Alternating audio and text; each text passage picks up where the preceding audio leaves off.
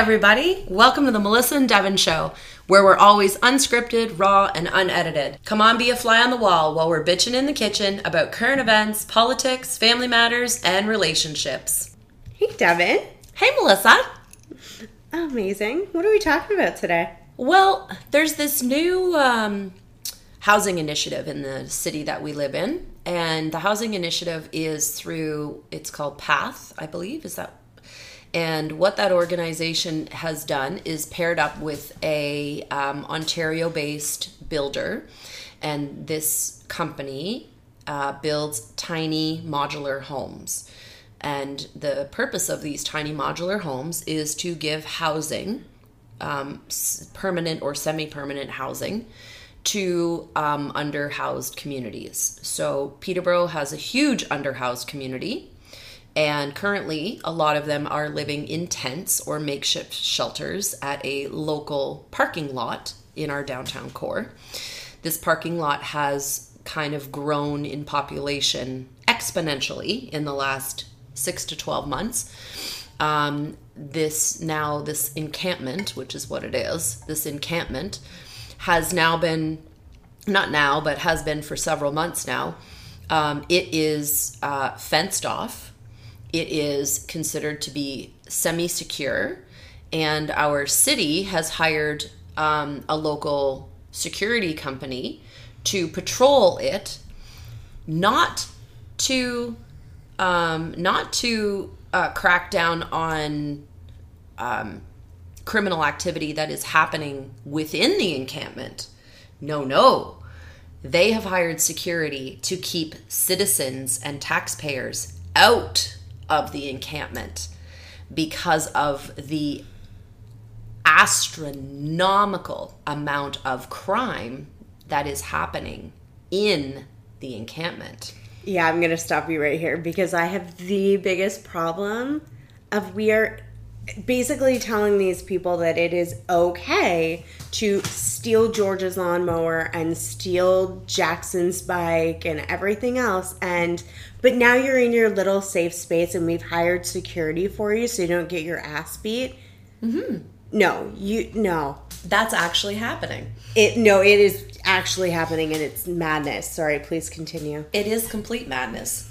So somewhere along the line, our city council and the powers that be under the UN ruling have allowed for this quote-unquote safe space to happen. And it's not like the other encampments that you see on the news. It's not like when you see downtown Vancouver or downtown Toronto or some of the other places around the province. Ours is actually a fenced off with privacy screen tent homeless sanctuary where they have their own mayor. I've been told there is a person in the encampment that acts as like the mayor of town. They have a bike chop shop for all the stolen bikes in our city, which are probably in the thousands, and escalating each and every night. There is tons of stolen merchandise allowed to be brought in and resold from this encampment. Like I said, a local security company has been hired, I assume by the city, to patrol, and their job is to not allow concerned citizens in. So the crime is allowed to continue to happen. The theft and the stolen merchandise is allowed to continue to come into the encamped area. The people who are criminals that are living in the encampment are allowed to still live in there and be existing and whatnot. And so far, all I know from what I have read up on is the only people who are allowed to go in without being tossed out by the security are police and other law enforcement and community aid groups that are giving them food and and supplies and coffee and I'm all for feeding people in need. I am. I have provided food to people in need many times over the years. But this has gotten to a level of like stupidity where our city is spending taxpayer money and resources not on the people who are being victimized and losing their bikes, losing their tools, having their car windows smashed, having their tires popped, having their cars broken into, having their garages broken into, their sheds broken into, their homes broken into. There is no consequence for the criminals, and there certainly is no help for the victim of these crimes.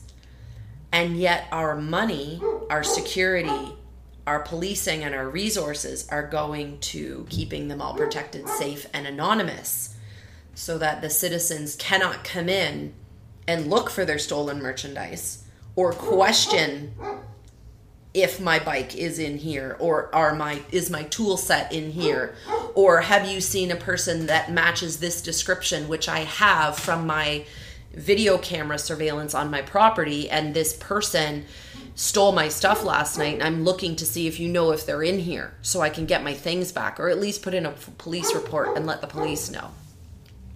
It's gone to a point of absolute ludicrousness. Like, it's insanity.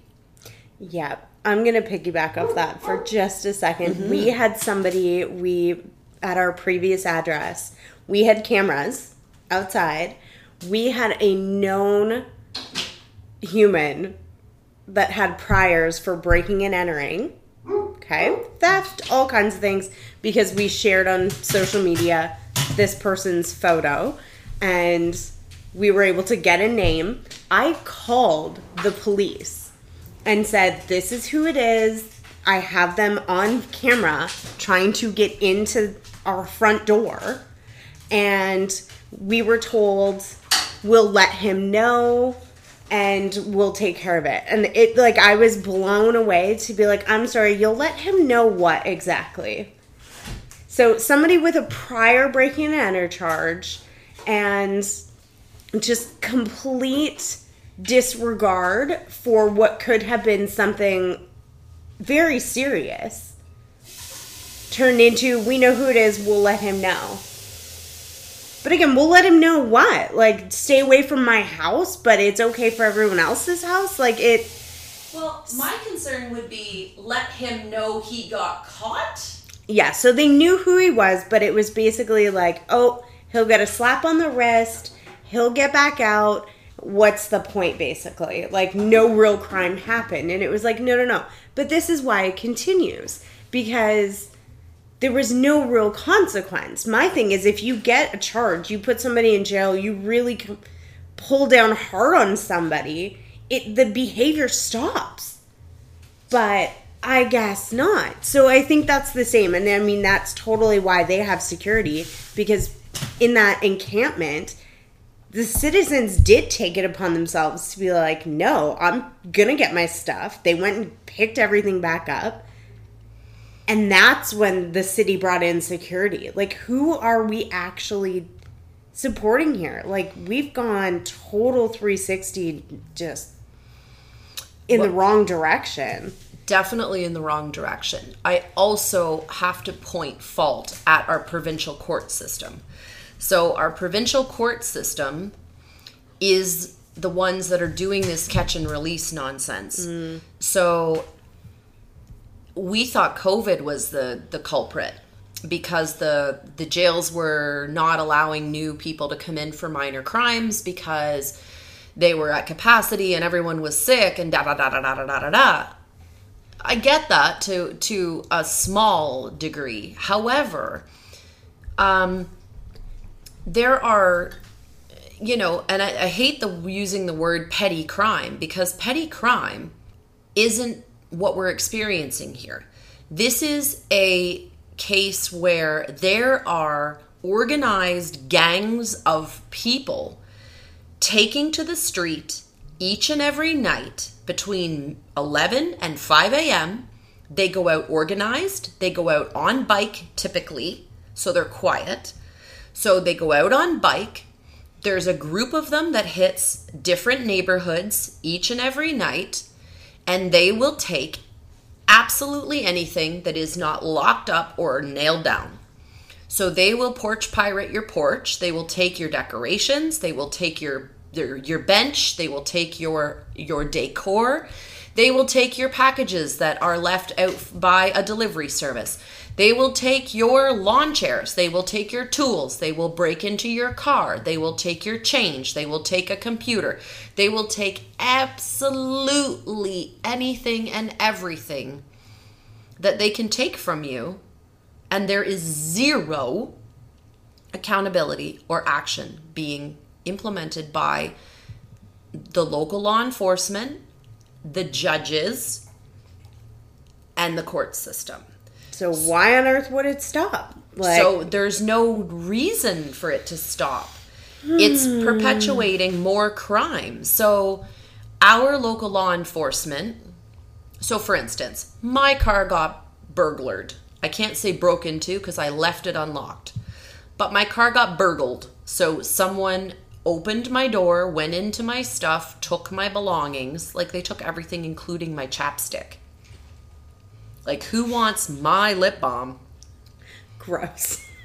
Like, you don't know what's going on in my health, and you want to take my lip balm and my nail clippers. I was like, wow, okay. You know those are in a bush somewhere. Yeah, they are. But they also took everything else. So this was about a year ago now. So the protocol is currently in the town where we live, and I don't know if it's everywhere, but this is what it's like here. So the protocol is, let's say you leave your car unlocked and you get burgled. So someone comes around in the night, they open your car, they take whatever in there. They don't wreck your car, but they take everything, including your spare change and your extra charger cable, your lip balm, your insurance papers, whatever's in there. They take it all.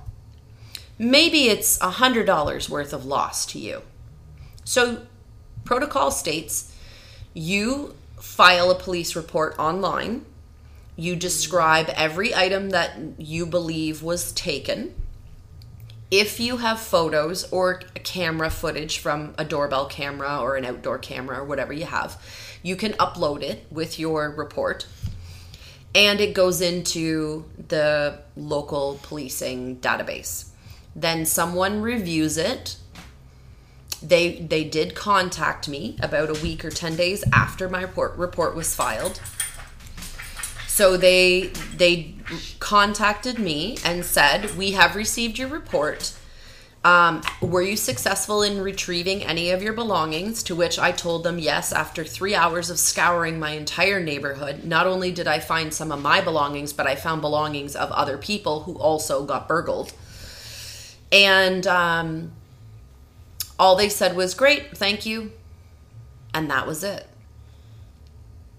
There will never be police presence in my neighborhood looking for these bandits. Mm-hmm. There will never be a solution. There will never be a consequential outcome. There will never be accountability. There will never be someone coming to my house and fingerprinting my car door to find out who it was. No. That will never happen. And it's not the police's fault.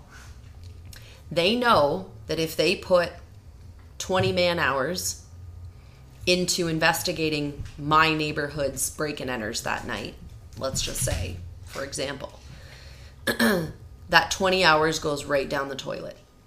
Because even if they were to say, come over and have crime scene come over and fingerprint the car doors on my car, and let's say they got a print, and let's say that print matched up to a prior criminal in the database, and let's say they go and pick that person up off the street and take them to the station, arrest them, put them in holding. They get released on recognizance, so they're already released within 12 hours because there's no holding. There's nowhere to hold them. Our local police have, 3 holding cells? I don't even think they're allowed to hold overnight unless there is a warrant. So we'll look into that. So they hold them. until they're processed, fingerprints and recognizance. Let them right back out on the street. They reoffend immediately. And then what do they do again? They spend 20 more police hours doing it all over again to the same group of people. It is an exponential waste of police resources to keep doing this. So that's where the police have stopped. Which I understand. And now it's the judge's fault. Yes. Because the judges are not locking these buggers up. Which is that's where it comes down to. Because if it continues, if you allow it to continue, it'll continue. Yeah, it's no different than a naughty child, right? Of course. The other thing that kind of piggybacks right off this is the same reason so many people end up in Peterborough and end up homeless and addicted to drugs or just doing drugs in general is it's known in Peterborough that the cops just leave them alone. You can be shooting up drugs in the middle of the street, in the middle of the day, and there's nobody to call. There's no consequences. There's no nothing. And I mean, I've seen it with my own two eyes. Same. That, in the middle of the day. And I mean, now you have to think when you, my husband and I, we go paddleboarding. We have to be conscious of shorelines and needles. Yes. Before we get in and out of the water. We're conscious and aware of it. Parents also take their kids to these same spots. So, again, if there was some process or some actual consequence of hey, you can't be doing drugs, you can't be shooting up in the middle of the day. I'm pretty sure drugs are still illegal here in Ontario. Well, those Schedule 1s are.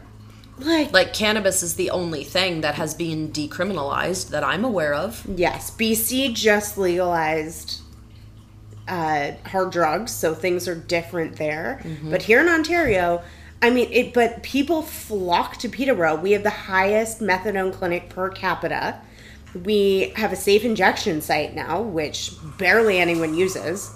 And or they use it and then they go out and lay on the sidewalk outside across from our public library, might I add. Oh, yeah. Which is also that public library where people take their kids is now where they're going to be temporarily housing some of these homeless people while these Wolf Street encampment is tore down. Yes. So there's two organizations. There's the one with the city, and then there's an organization called PATH.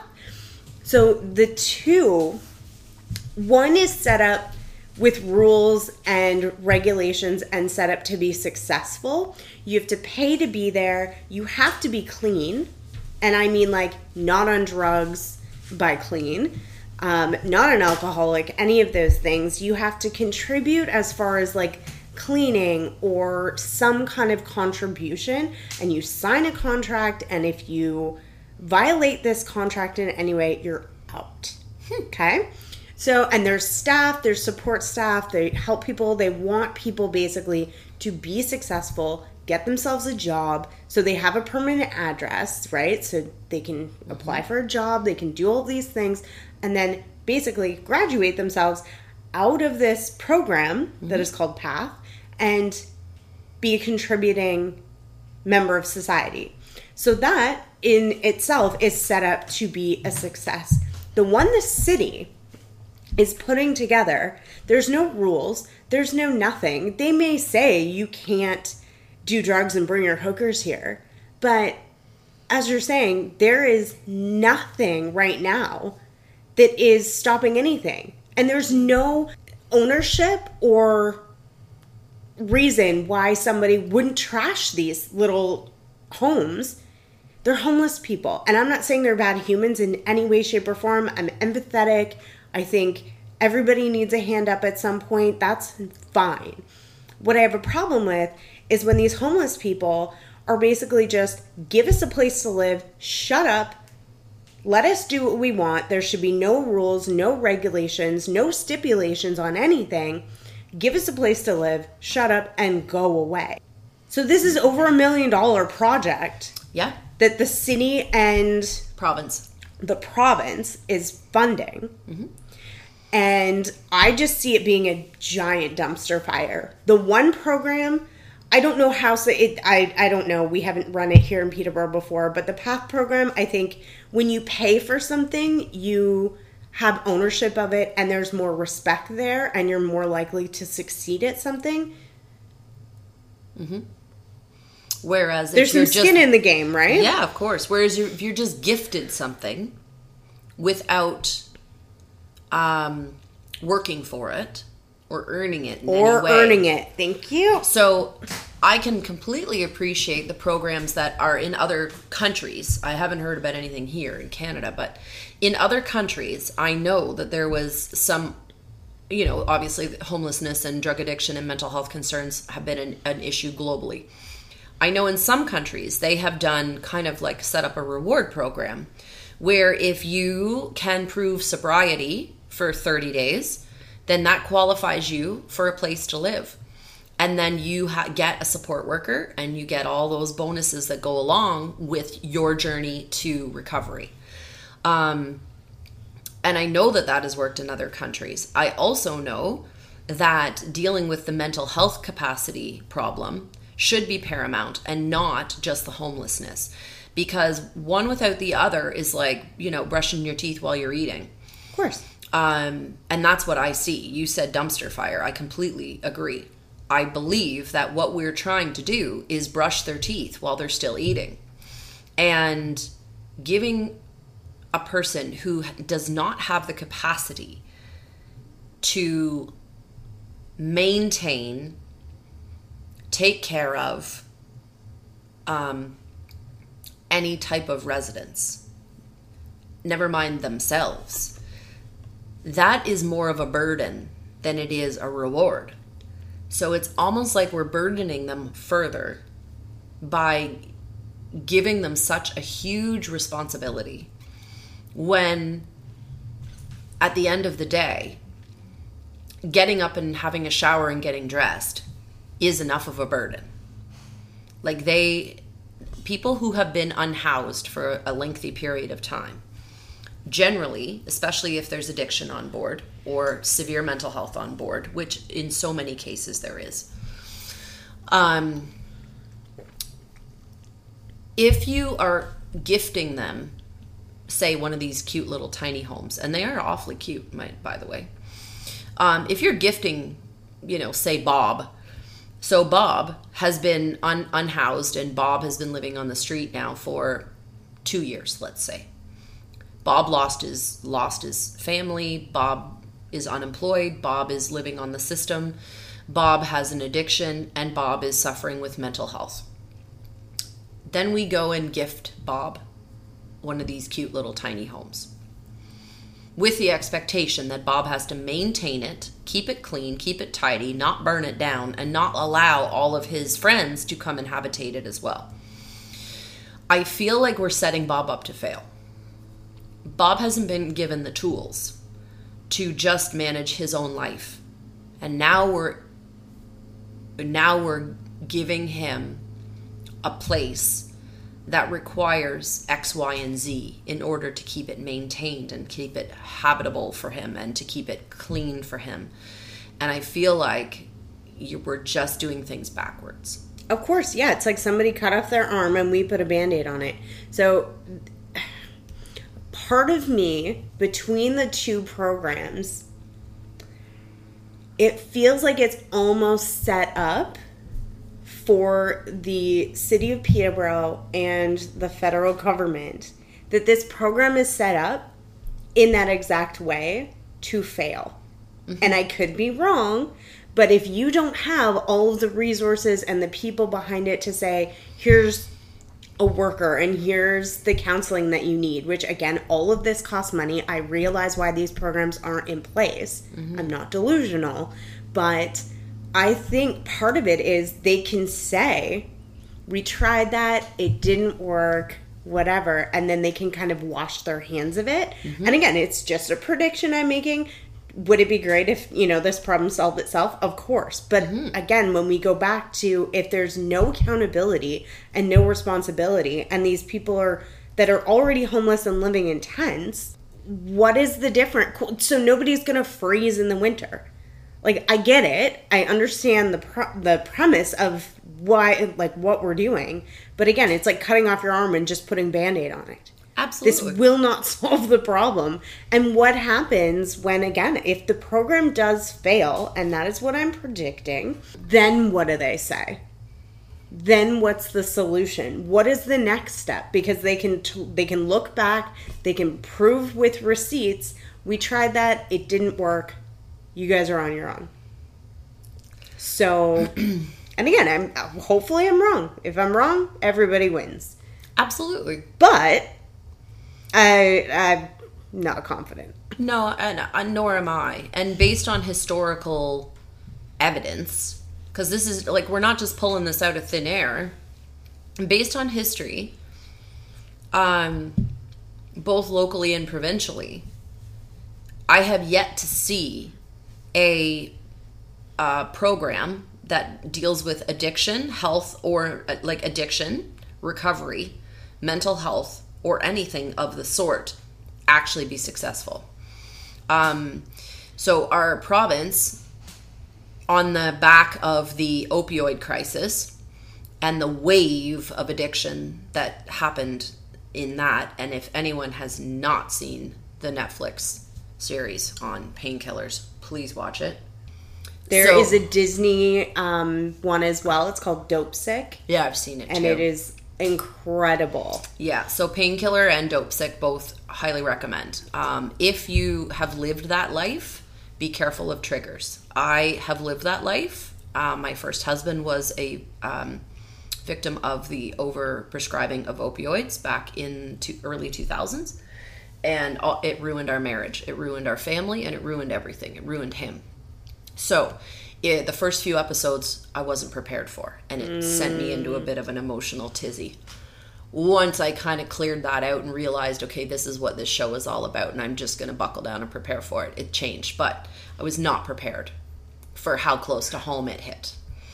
And so anywho, back to this topic. So that opioid crisis is still not over. We are still suffering the tidal wave of addiction because of that.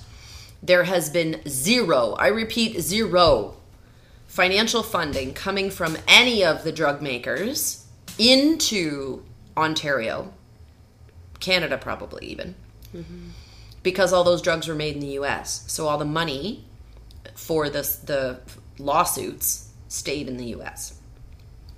I probably should look up and see if there was anything filed in Canada. But the way our medical system is set up, we can't sue our medical system the same as they can in the States. So I highly, highly doubt that there was any sort of class action, anything against any of the opioid makers or distributors. Well, and the doctors that prescribe them are protected. Correct. So. And the doctors that prescribe them are protected in Canada. So, never mind the dog sneeze. So our provincial government's way of dealing with it was to open mass amounts of methadone clinics. If anyone knows anything about methadone, again, because it has been a part of my life, methadone is no different than a Band-Aid on a bullet hole. So you're basically trading addictions and you're trading highs. So you are chasing a high with another high. It's like drinking to get off heroin. Methadone is not used correctly in the way it's meant to wean people off opioids. It creates a whole other addiction, which then still doesn't solve the problem because there's no mental health component. There is no life skills component. There is no rebuilding yourself component. It is all just take this pill or this drink and go on your merry way. There is nothing to support it. It's purely just one other thing.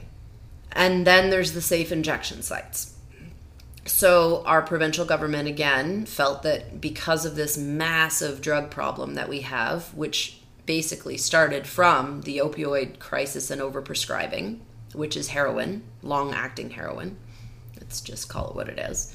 So when you poison a population of people in that age group, let's say the 25 to 45-year-olds, and you poison them for 10 years with Oxycontin, Oxycocet, Percocet, and all the rest of them, which is long-acting heroin. When you poison a generation of people over a course of 10 years, and then you take it away, and then you tell them to take methadone, that's going to get them off of it, and then it doesn't. So now they're 10 years on methadone, and they're not being supervised properly, and they're not being weaned off the way that it was supposed to happen. Now you have them back on the streets. So these people who were pill addicted because of overprescribing and the cover-up and everything that went along with it. Now you're giving them methadone, which is free, by the way, because the government subsidizes that. Then you take your methadone, then you go out on the street, then you're shooting heroin or fentanyl or anything that you can get your little mitts on, because your high is not the same any longer. And once the methadone crash kicks in, you're like a sleepy zombie for several hours. So then you need something to perk yourself back up. Well, then you're getting into dirty drugs because you're buying street drugs and mixing it with your methadone. So then we have to give Narcan kits out to everybody under the sun, which is also provincially funded, so that if anyone sees someone overdosing, now you can administer Narcan or naloxone, same idea. So now we have 3 levels of funding going to people who have addiction, but not one level of that funding, not one branch of that tree has to do with actually helping them. All we're doing is just giving them more crap. And now we're giving them houses. And no one is giving them help. As I said, giant dumpster fire. Yeah. And it's odd to me to hear, because nothing's free. To be clear, the healthcare may be free. The quote, giant air quotes, the healthcare may be free. These methadone clinics may be free. Nothing's free. No. As taxpayers, we pay out the wazoo for all of this. Yes. So, and then into the millions and millions and millions and millions and tens of millions of dollars over the course of these programs. Yeah, but not to be, a giant conspiracy theorist, but there's actually no solving the problem. Mm-mm. They want, it's, again, let me be clear because I'm not part of that, but it sounds like, and it's very much coming across, that it's designed in a way to keep people addicted and keep people sick and keep people in, in that circle of addiction and failure to move forward. Mm-hmm. I mean, completely. Just so that our government can turn around and say, just so that our government can turn around and say, and we hear it all the time, look at all the money we're giving to this cause. Look at all the funding we're giving to this crisis. Look at all the money that we are pumping into the economy to help out with addiction and this and housing and na-na-na-na-na-na-na-na. They want the talking point. They want the highlight reel. They want to be able to stand up in either Queen's Park provincially or the House of Commons federally and say, look at us go. Our Minister of Health spent billions on COVID vaccines and boosters and this and that and everything else. And how many, what percentage of them ended up getting destroyed because they either expired before they were used or they were recalled because they weren't tested fully, like the Moderna shots. Mm-hmm. They had to recall them all. Okay, well, we procured those. We purchased those. We, as in we taxpayers. Oh, yeah. The biggest beef I have in our current climate is the government spending taxpayer money like it is their own. And they are not consulting anybody that pays these taxes on where we want to see our money going. Because if you polled the general population of Ontario, which is 19.5 million people, getting bigger every day. Mm-hmm.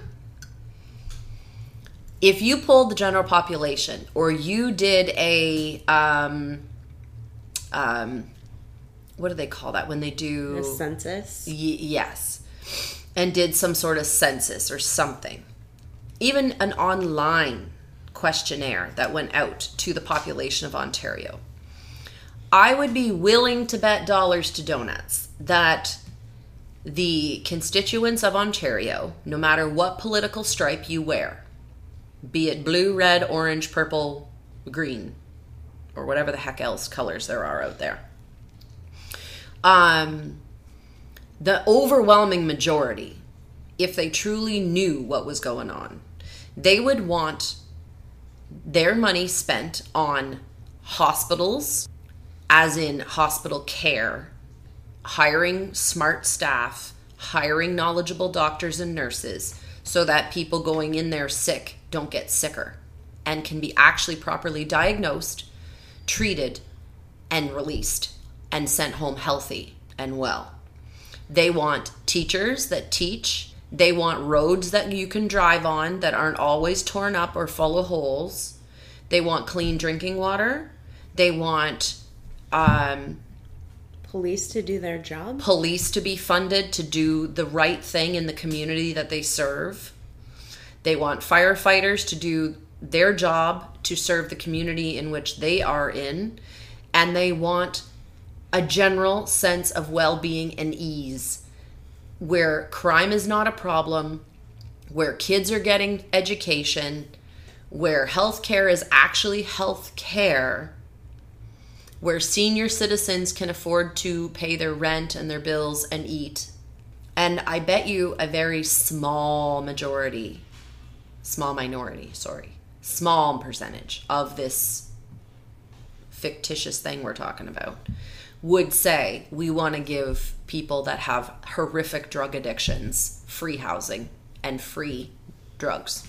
100%. But the key to everything that you're saying is logic goes out the window. They don't give a shit what we think at all. They're going to do whatever they want when they want to do it. And we keep paying up. We don't even pay. They take tax. We don't pay it. They take it. They just take it. But again, totally understand. That's just the way things go. But no, when you do think about like what would you like your money spent on, I mean, as a whole, to go back to the accountability thing, you're giving these people free housing without the expectation to clean yourself up, clean your life up, get a job. And I understand all of that needs support, and then it costs money, and I understand why that's not in place. But then we come back to my theory that they're doing all of this and throwing money at this just to have a receipt to say, we tried that, it failed, you guys are on your own. Mm-hmm. And it's interesting because if you boiled it down in a different way, so let's take the homelessness and the drug addiction and the mental health problem off the table. Let's say when you turn 65, so when you're old enough to collect old age security pension. So let's say when you turn 65, you automatically got a tiny house and you got all your medication covered.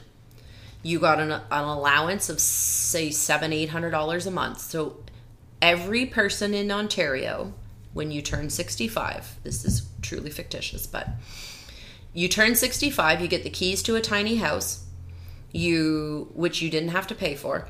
You get everything covered as far as your medical expenses. You have all the resources you need provided for you as far as counseling. If you need to go for any kind of therapy, it's all covered. And you get an allowance of $700 a month to spend as you wish. And there is zero accountability for anything that we just did. How do you think that would go?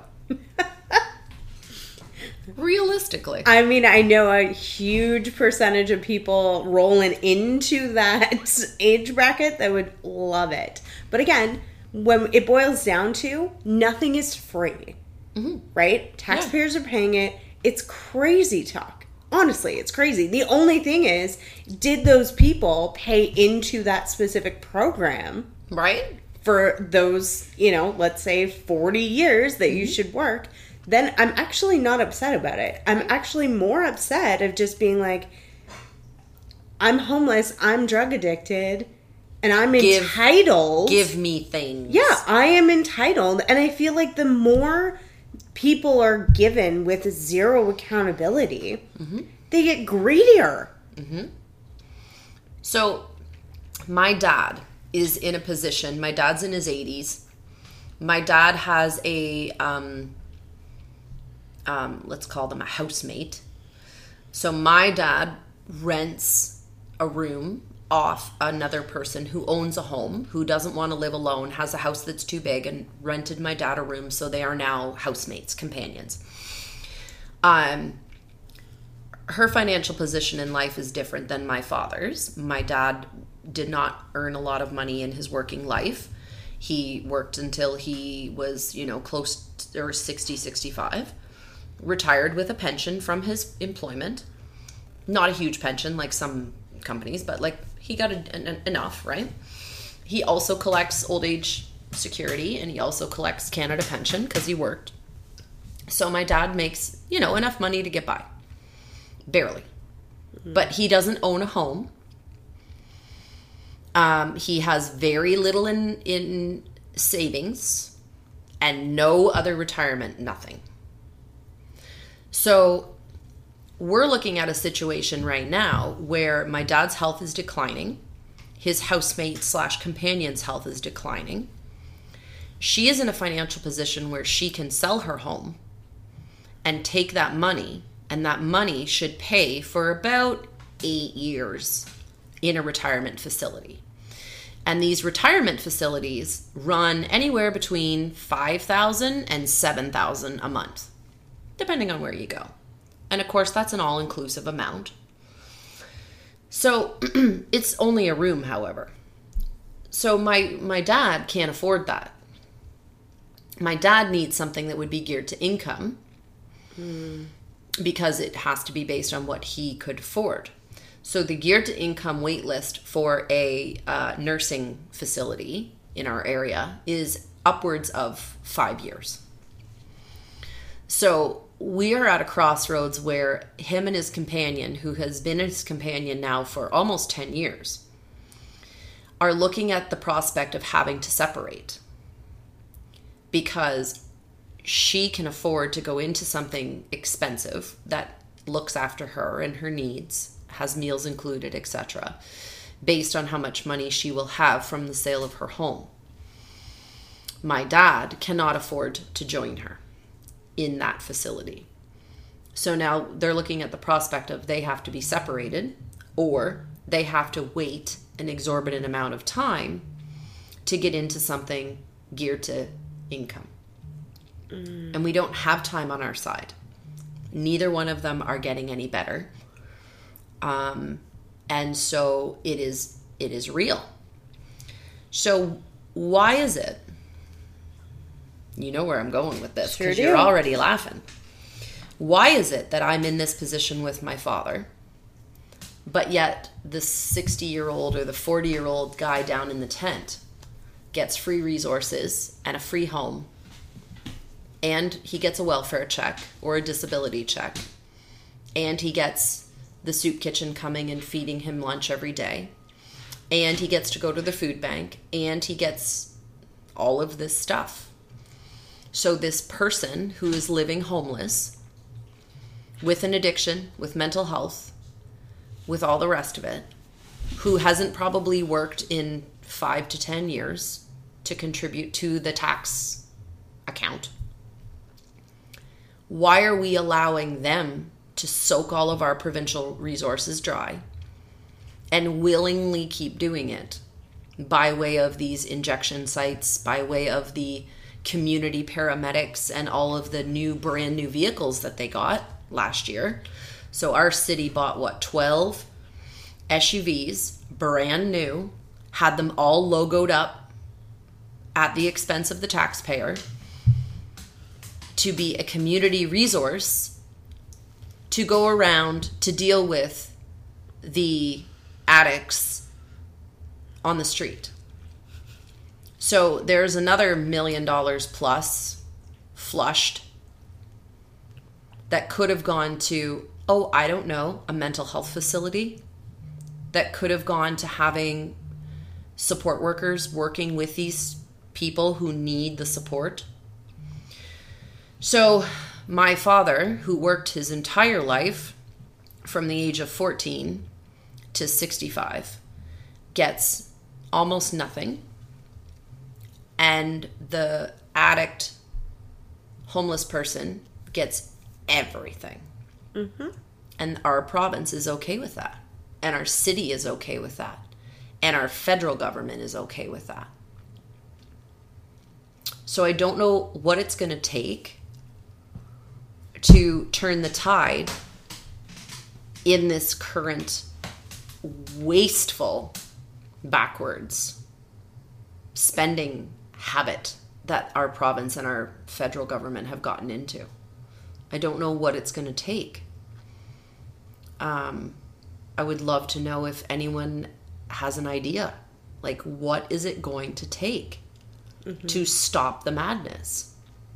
Well, I think you actually touched on it, and it's clear it's just not ever going to happen because, as I said, I don't think they want the problem to be solved in any facet. There needs to be the facilities in place and the counseling and all of the resources for all of this mental health.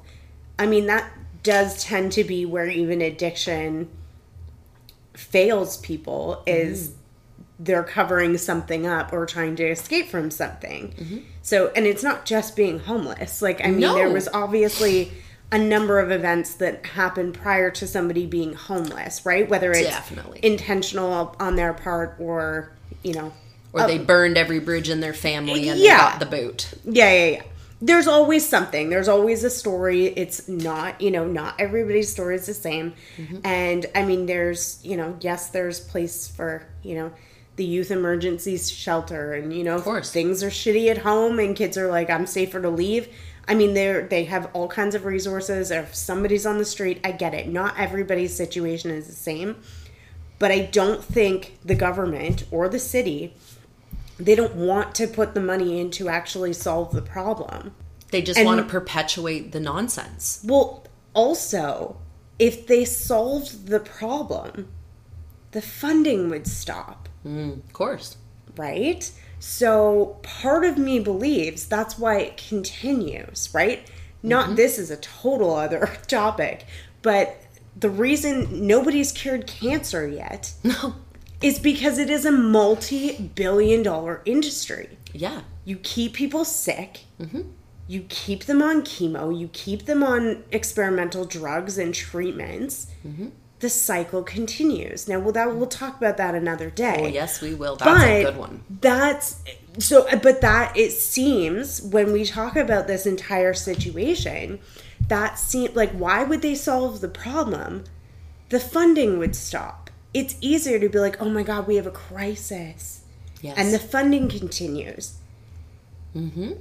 It's very clear to me that they don't want it solved because they could hire way more. I don't even know that social workers, I feel like that's kind of like the bottom level of like where this starts, but at least it would be somebody they could communicate with and start actually the process. But it's the counseling and the therapy and and like the facility to detox and stop being addicted to drugs or alcohol or both, like all of that, millions of dollars, first of all, that they would need, but the jobs that would be created, the problems it would solve, everything sounds amazing. Yeah. But it's not happening. So my big question is that actually the case? Do they just don't want to solve the problem? Keep this awful cycle going?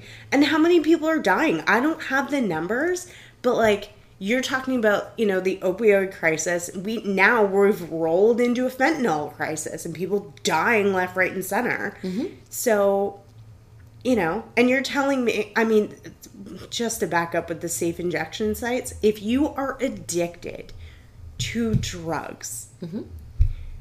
are you really concerned if they're clean or not? I've seen people downtown Peterborough, actually in the park over here, I've seen it with my two eyes. Mm-hmm.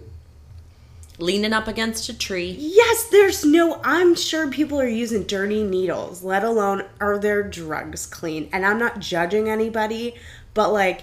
It's a low priority. Yeah, like, oh my gosh, a nurse has been hired to sit there and say, I'll test your drugs to see if they're clean or not.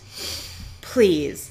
And to give you free needles and to observe you while you inject, because then I can, if it is a dirty drug, yeah, we'll revive you. We're going to give you a shot of Narcan and we're going to revive you at the cost of the taxpayers.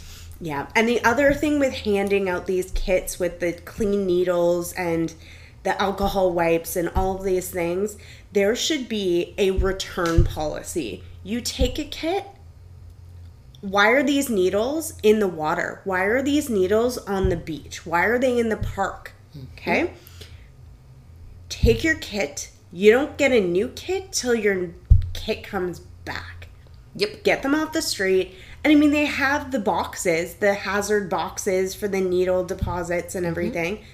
But again, if you're high as a kite, are you really concerned where you're disposing your needles? No, not at all. Right? Not at all. So in fact, I have a great, this happened to me. So I was hired several years ago by a local real estate company to do a cleanup of a house that had been gone foreclosure.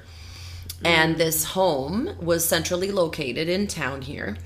This home had gone power of sale because the owner had a bad work. It's the same old story. The homeowner had a bad workplace accident. Mm-hmm. The homeowner ended up on doctor-prescribed opioids. The owner then got addicted. The owner's wife then started taking his pills for her physical ailments on the promise from the doctors and the medical society and everyone. Everyone was behind it back in the day, right? Everyone was behind it. 20 years ago, it was the thing. It was a miracle drug, It was the miracle drug, and there was no addiction problem, and everybody was going to be cured and healed, and everyone was going to be footloose and fancy-free. So his wife also started taking his pills, and she ended up passing away. He then went into a spiral. He started injecting, because then, of course, they pulled these drugs, right? So now you have this massive, massive problem where everyone is detoxing, and then they go to heroin or whatever they can get. That's right. But because it is heroin, chances are they're going to go with another opioid or ketamine or fentanyl or whatever they can get.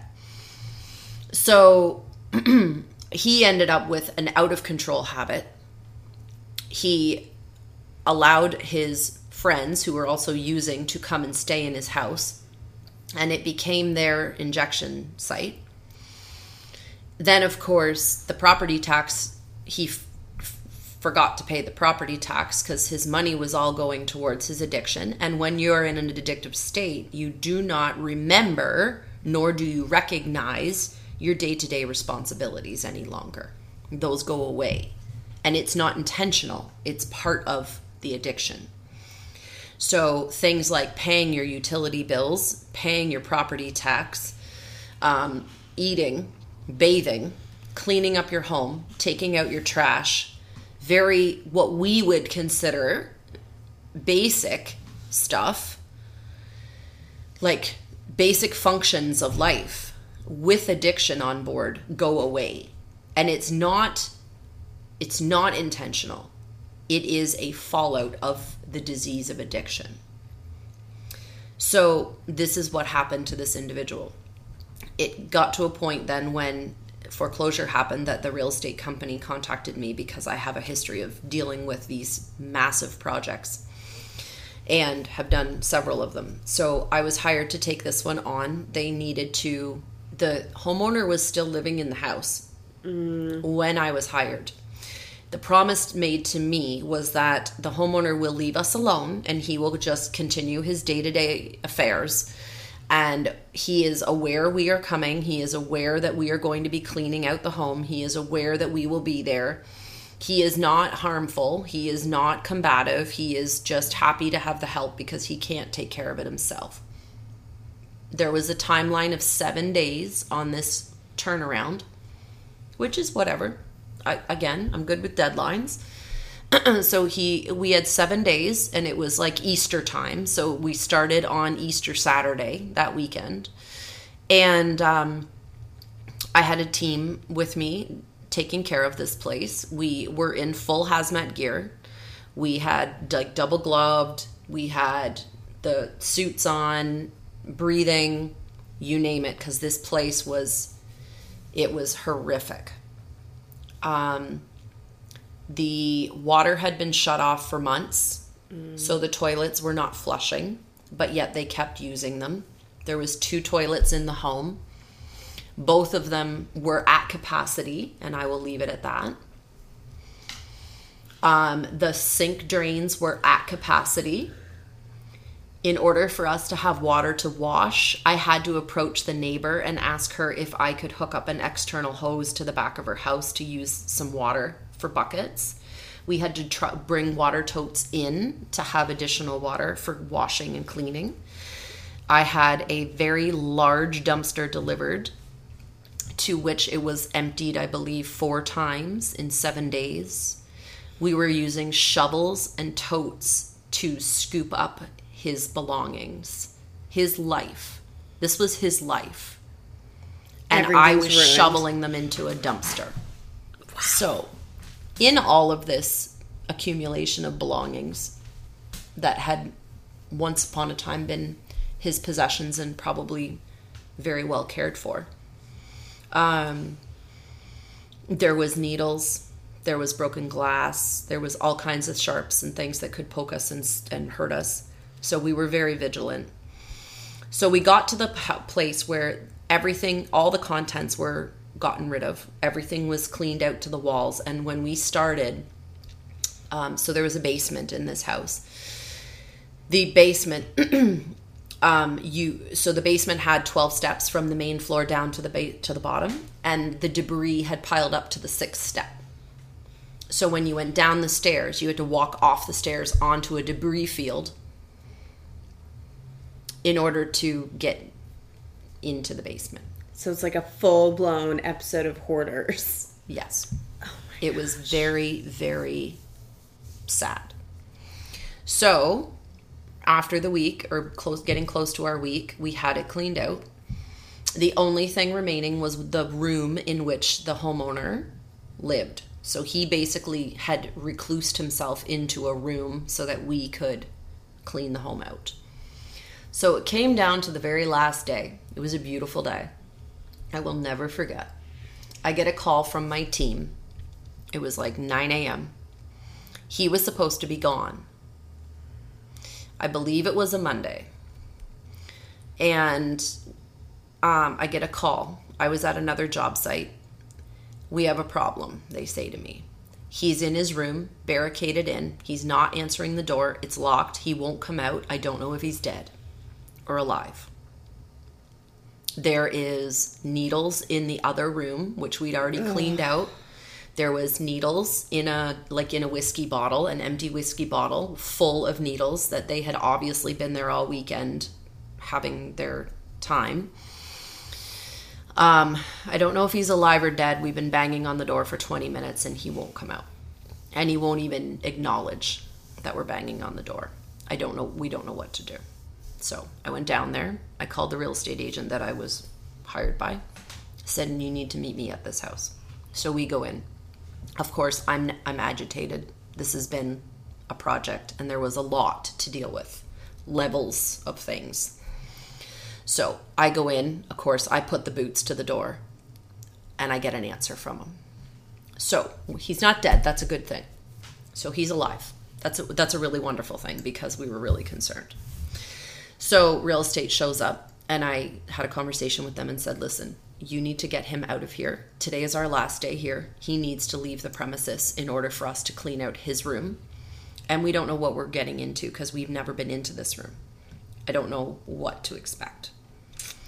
So some phone calls were made. The gentleman's mom comes, takes him out for lunch.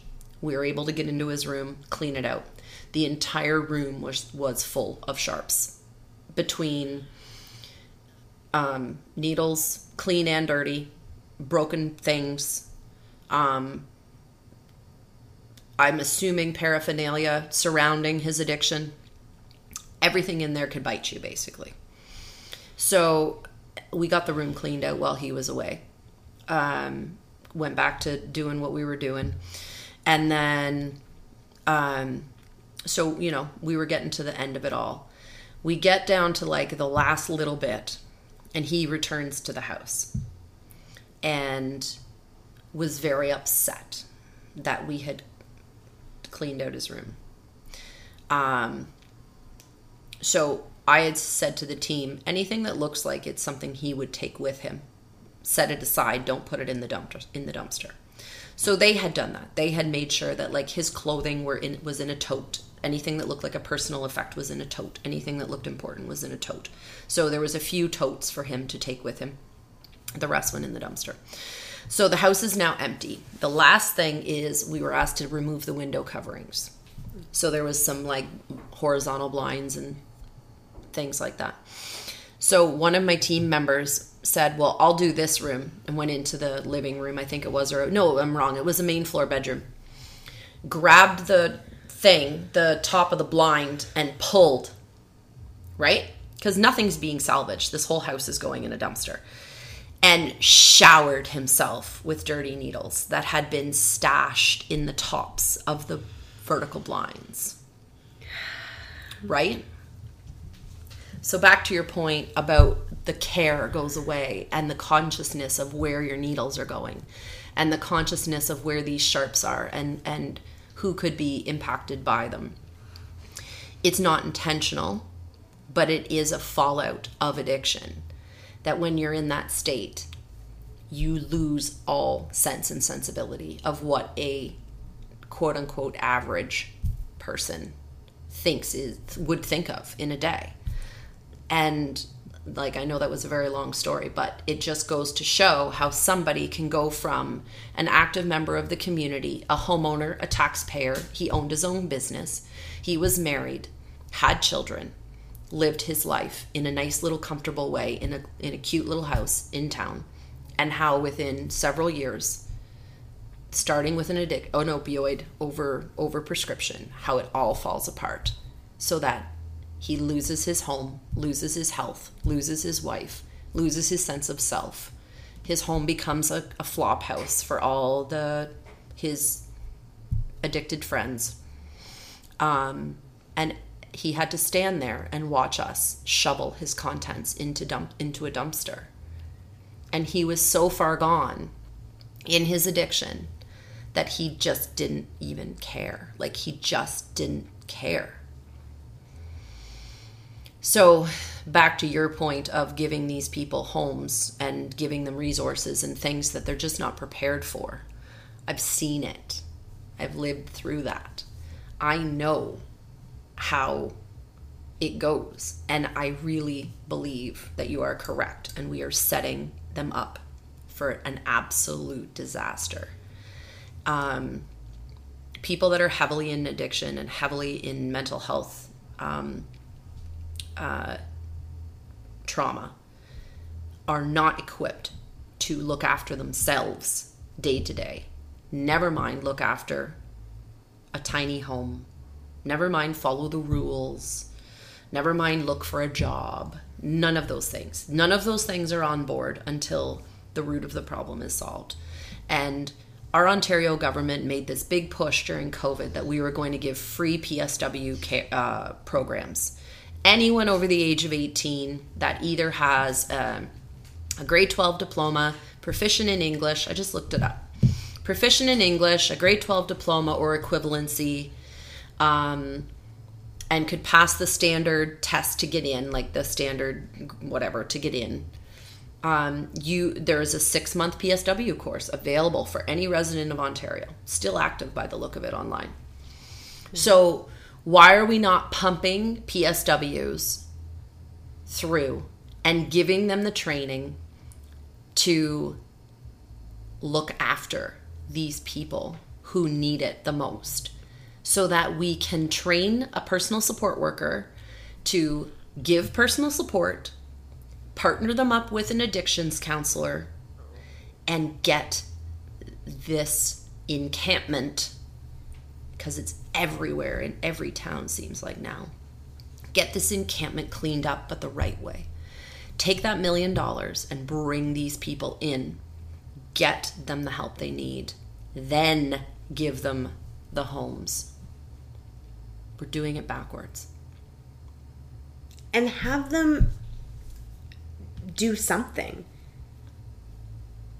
Well, there has to be an accountability You have piece. to clean up. You have to spend 2 hours, I don't know, gardening. Something. Like, there has to be something to say, we'll do this, but you have to meet me somewhere. Mm-hmm. Well, even what's the other one? Habitat for Humanity. With the Habitat for Humanity builds, the recipient of the homes or the apartments for Habitat builds have to contribute a certain amount of hours towards their home build, and they have to qualify for that. So there has to be a qualification process. They have to submit an application. They have to have their finances looked at, if they're working or not, what their needs are, as far as accessibility or if they have whatever. And then there has to be a component of they have to do some of the work on their build. Yeah. So it gives you that pride in ownership. It gives you that I contributed to my own home sense of empowerment. But these are also going to people who aren't heavily addicted and aren't living in a tent in a parking lot downtown. Mm-hmm. So, and they do have to pay for the home. Mm-hmm. There is still a mortgage involved. Yeah. Once the home is there, what it eliminates for these people once they do qualify and everything is a large down payment, all of that. Like they're, but you get a brand new home. Mm-hmm. You just happen to help put that home together. Yep. And go through the steps to make it happen for you and your family. So there's an accountability there. Whereas this project with PATH or with the city, whatever it's called, there is zero accountability. And again, it just looks like a dumpster fire waiting to happen. Yep. It just is so ass backwards. Mark my words, I'm telling you, this is why we're talking about it. I mean, again, I'm hopeful that I'm wrong.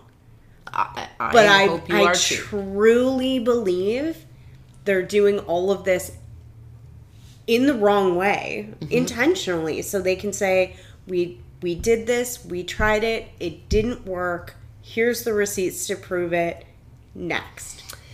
And there's also the blame component. So, for instance, the cities and the constituents in the cities where there's huge tent encampments like our town, we're begging for the city to get these people housed. We are begging our town council, our mayor, our MP, our MPP. We are begging them all the time. Like every social media, every letter to the editor, everything you read is, We need to do something about this problem. We need resources. The city needs to do something. The city needs to build housing. The city needs to this. It's over and over and over in your face all the time for years now. So the city is now doing something. But like you have suggested, because they're doing it wrong, backwards, however you want to put it, there will then be the blame component. So it's not just the financial. Oh, well, we tried it. It failed. All the tiny homes went up in flames. It's the, well, you constituents of your town, you wanted this, and now you're complaining about it? Oh, yeah. Look at you, you hypocrites. You wanted us to take care of these people. You wanted us to house them. You wanted us to get them off the street and get them in off the tents and get them into this and get them into that. So here we spent $1 million and whatever dollars. It's like the numbers today was like $1,200,000, like 1.2 million basically. Wow. And so, we're not done yet. We're not done yet. That's only 50. Mm-hmm. That's 50 of these little cabins. So with 50 cabins, one person per cabin, that's 50 people. Great. I don't know how many homeless people or unhoused people are in our community right now, but I'm betting there's more than 50. Mm-hmm. So it appears on the surface that this was done hastily because winter's coming. It was done backwards as far as we are putting the cart before the horse. So we're giving them the housing before we've got them cleaned up and got them the resources and the tools and the help that they need. Yeah. We're putting them on public land, which is not an ideal space where they're going. They're going to the old Humane Society property, right? That's the PATH program. The PATH program is going and there. And then I believe it's downtown Wolf Street. Is taking the rest. Is where the city program is going. Gotcha. So there's going to be two different things running. Neither one of them really were well pre-planned. Neither one of them have any kind of like health component to them or addiction management. And then now it's like, okay, well, here's your cabin and good luck. Bye. So then when it fails, because it seems to be obvious that it's going to fail in some capacity, then it's like, well, you wanted it. We did it. Everyone's been bitching. Everyone's been complaining. We need houses. We need these people out of the camp. We need this. We need this. We need this. So here, we gave you the cabins. We gave them the land. We figured it out. And now, well, what more do you want from us? Oh, yeah. We did what you asked us to do. And I see that blame game happening down the road too. So it's not just the exponential loss of financial money, but it's the blame that the city, the province, and whoever else is going to say, well, you wanted it, you got it, and now you're still complaining. And the underlying issue of you have a ton of people who will again be homeless, addicted, and terrorizing the city, for lack of a better explanation. They do terrorize our city. Like, my kids can't go out after dark without feeling like they're going to get jumped. We have to triple check our locks before we go to bed at night. Our police are not patrolling our neighborhoods because they're so busy with the downtown core and all of the homelessness and drugs and prostitution and all the nonsense going on down there. Yep. So no, we are being terrorized. It's crazy. Mm-hmm. Like, I have little old ladies that come up in our neighborhood on our neighborhood Facebook site that are like actually scared that they are currently living alone in their homes, and they are scared because of how much theft and burglary is happening in our neighborhoods. Like, terrified. And these are people who've been living on their own forever, for years. They've never had a problem. They live in a good neighborhood. They have cameras. They have doorbell cameras. They have monitors. They have motion lights. They lock their garage. They lock their vehicles. They don't leave valuables sitting out. and they're still terrified because home invasions are happening. People are getting their cars stolen right out of their driveway. People are getting like nicky nine-doored late at night because they're seeing who answers the door and who's not answering the door and who's home and who isn't home. You know, the cameras don't do a lick of good because again, back to the police don't pick them up, because even if they recognize them, they know it's a catch and release court system. So why waste your time? Why waste the financial resources of picking up, you know, Johnny Joe Blow from the tent encampment when he's just going, he doesn't have any money to pay a fine. B, he's not going to get legal aid. C, he probably isn't even going to show up for court. And if he does do all those things and shows up for court, he's going to get tossed right back out on the street with zero accountability. Of course. Which is why we have a perpetuating system. Oh my goodness. I know, we could literally talk in circles about it forever because there's just nothing being done. Yeah. You know what? We'll wrap it here, but I think this is something we'll touch on again once it's actually live and happening and people are in here and we have kind of an update of being like, you know, what's happening? How's it actually working out? Yeah, and impacting and affecting our city. Like, have we seen some improvement, or has it just moved the crime? Yeah, I'm excited to touch on it again, honestly. I am too, and we'll get in there talking also in with the housing thing about new immigrants to Canada and their housing situation.